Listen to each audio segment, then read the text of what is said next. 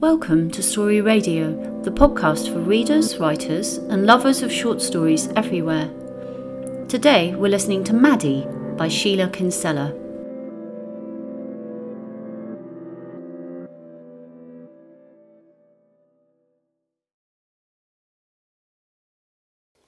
I arrive unannounced at Julie's door on a hot afternoon in June. In the garden I pour myself another glass of white wine and shove the bottle back into the crushed ice. I scan the herbaceous borders, taking in the mass of tall blue delphiniums lording it over the trailing white hydrangea blooms toppling over like fallen ballerinas. Typical of my sister to have colour-coordinated flower beds. There are no washing lines here. Matching spiral topiary trees sit either side of the Welsh blue stone garden path. There's a teardrop-shaped swimming pool just in front of the summer house. Julia swishes towards me, the skirt of her designer dress defying gravity as it floats behind her. I feel underdressed in my bargain basement jumpsuit and sneakers. "Admiring the view, Mads?" she says in her plummy tones as she tops up my glass. "Thanks," I reply. Why does she insist on calling me Mads? Yes, it's gorgeous. "How's your flat?" Julia sips on a spritzer and glances around her. Our eyes don't meet. I remember how I left it. Dirty laundry overflowing the basket and unmade bed. Dishes soaking in the sink. "You mean my one-bedroom bijou apartment in a popular area of London?" I smirk. "Don't knock it. You've no commute." Julia takes my hand. "Come and meet my friends." "That's my job," I say, but she doesn't hear and drags me into a small group of women whose various tucks and knits make their ages impossible to determine. "Hi, gang. This is my sister, Mads." Julia drops my hand and introduces her friends one by one, each time touching their arms. "This is Jackie, and this is..." until I can no longer remember the names, and they all become a blur of expensive flowery dresses and flashy jewellery. The air is filled with the clattering of bangles and ice cubes clinking in glasses. The tall blonde smiles, a smear of red lipstick trails across her front teeth, like a snail leaving a veil of slime. "Nice to meet you. I didn't know Julie had a sister." She smiles, flashing porcelain veneers worthy of a toothpaste advert. "Allow me," and refills my glass. I'm the poor cousin. I watch Julia redden. The women exchange uncomfortable glances. "And what do you do, Mads?" Blondie asks. "It's Maddie," I reply. "Oh, I thought... sorry, Maddie." Silence. "What do you do, Maddie?" she insists. "I'm a bag lady," I say. Blondie chokes on her Prosecco. A sudden hush gains momentum, like a blanket has been thrown over the gathering. "I love bags," Blondie laughs. "Not handbags," I reply. "I collect things people no longer want." "Oh, upcycling, it's all the rage, isn't it, girls?" She looks around for affirmation. The women squirm and chuckle nervously and breathe a sigh of relief when Julie announces that the food is ready. I feel a nudge at my elbow. "Mads, can you give me a hand?" Julia glides through the house to the kitchen with its brilliant gloss surfaces, black granite worktops and high-end appliances. I think about my worn sink and cracked floor tiles. "Can you take these trays through to the patio, please?" Julia hands me the vol au vents and mini chicken drumsticks. I traipse through the living room, eyeballing the designer furniture and massive television. The ladies cry yummy in unison and hover around the food like a flock of twittering sparrows. Julia pushes past with a plate of triangular cucumber sandwiches and a wad of serviettes. She sets them on the table and goes back inside. I stand, drumstick in hand, staring at a bank of dark clouds drifting over the hills, swallowing the weak sunshine.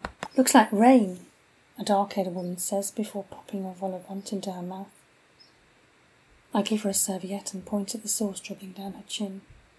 "Thanks," she mumbles and wipes the offending mess away. "Tell us about Julia as a child," she asks. In my sister's absence, the ladies gather round me like ants on a trail of sugar, their stilettos clicking and scraping on the stone tiles. Expensive perfume lingers in the air. Here, have a top-up. Blondie pours me more wine. Not that I need any encouragement these days. Julie's my big sister. I sip my wine. Massive age difference, no offence. Blondie touches my hand. Yeah, well, we grew up in Toxteth. That's Liverpool to you. Money was short. Mum and Dad adored Julia and set her on a pedestal. She was always top of the class. I paused to save her eyes on me. Until Julia returns with a large oval plate with a whole cooked salmon glazed and decorated with thin slices of lemon, cucumber and bunches of red currants. Divine! Blondie says absent-mindedly over her shoulder and turns back to me. Julie glares at me before going back into the house. Hey, I'm not her servant, am I? Until what? Blondie says. I look down at the grey laces of my sneakers and their scuffed white toes. The women's silence implores me to continue. All eyes are on me. I'm not used to the limelight. Somebody fills my glass. Must be great to have a sister. I've got 2 brothers, the dark-haired woman says. Silence. I empty my drink. Like magic, it's refilled. Julia got into trouble in her teens. I take a swig of wine. We're all vulnerable at that age, Blondie mutters. Jake. I drain my glass. Dark-haired lady picks up the wine bottle and replenishes the glass. 24 to Julia's 14. Rough and ready. Towels or black hair. You know the type. We've all been there. I wish, Blondie giggles. He wore a leather jacket and rode a motorcycle. Sorry. What happened? Her grades plummeted. She skipped school. She got pregnant. I placed my hand on the table to steady myself. The women gasp and shift on their feet, their eyes darting back and forth, looking back at the house. Still, they sit around the table, nibbling savoury treats and supping Julia's wine. The baby? Blondie asks. Adopted, I say flatly. Tragic. The dark-haired one offers me a cucumber sandwich. I'd no idea. It's not something you'd advertise, is it?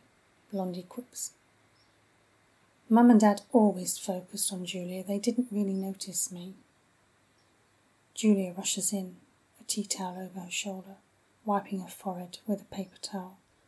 Her eyes are pink and puffy. Sorry, the telephone rang. I couldn't get Mum off the phone. She fusses with the cutlery. How are we doing? Enough to eat and drink?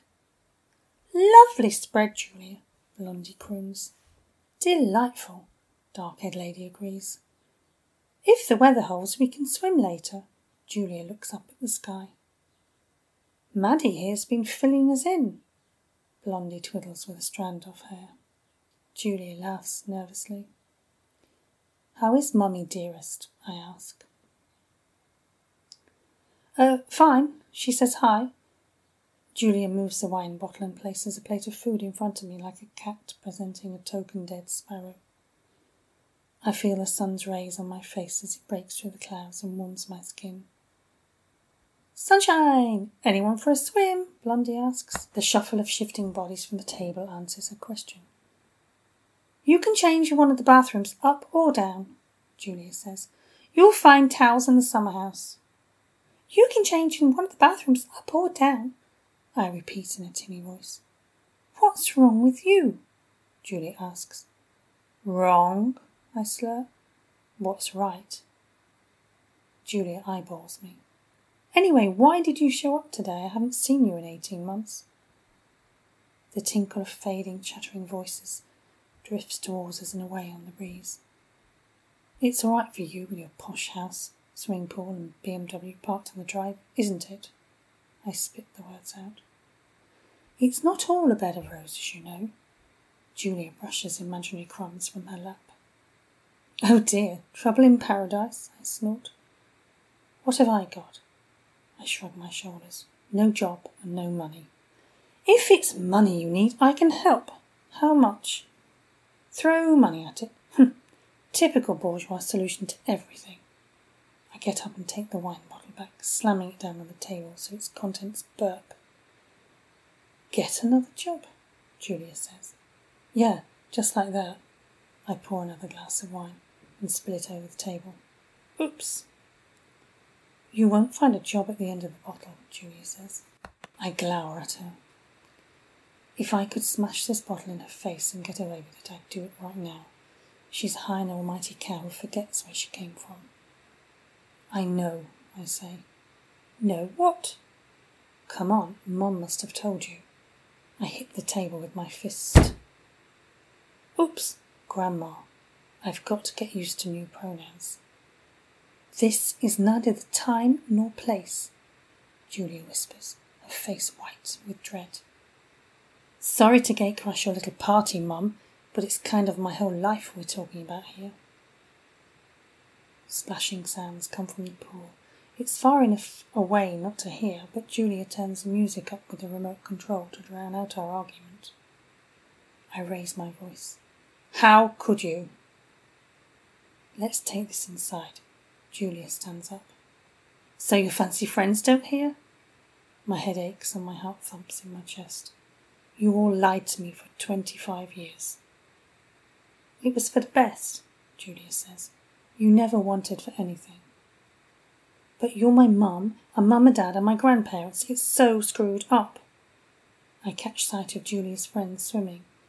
Their suntanned limbs rise from the water to slip back under, barely disturbing the turquoise pool. You have a good life, Julia says. Everything has changed. I'm not who I thought I was. My eyes well up. You're the same person. No, I'm not, and I never will be. My heart thumps in my chest. Don't you even want to know how I find out? Julia glances at the pool and back to me. I'm sure Mum, Grandma, told you on the phone, I snigger. All I wanted was a passport and I got a new mum. I'm sorry. I order a birth certificate because she couldn't find mine. Mother, Julia Simmons. Father, unknown. The sound of wet feet slapping on stone and dripping water approaches. Hey, are you guys coming in? Blondie reaches in her bag for some suntan lotion. Is everything okay? Family stuff, Julia replies. We'll be with you in a bit. She flicks her eyes at me, imploring me not to say anything. Okay. Blondie does an about turn. What do you want me to do? Julia says. Do? I scowl. Look, why don't you have a lie down? Julie's arms are around my shoulders, urging me up. Come on. By the time we're indoors, I'm sobbing. I can't stop crying. Huge swells of grief heave from my body. Julie half drags me to the bathroom. Bile rises in my throat and I vomit the entire contents of my stomach into the toilet bowl. She cleans me up. I can no longer speak. I feel an empty void inside of me. I sink into the bed. She takes my shoes off, places a glass of water on the bedside table and a bucket at the side of the bed. She draws the curtains and leaves. Through the window, I watch her step down into the swimming pool to join her friends, relaxing and sunning themselves. I lie back and sleep.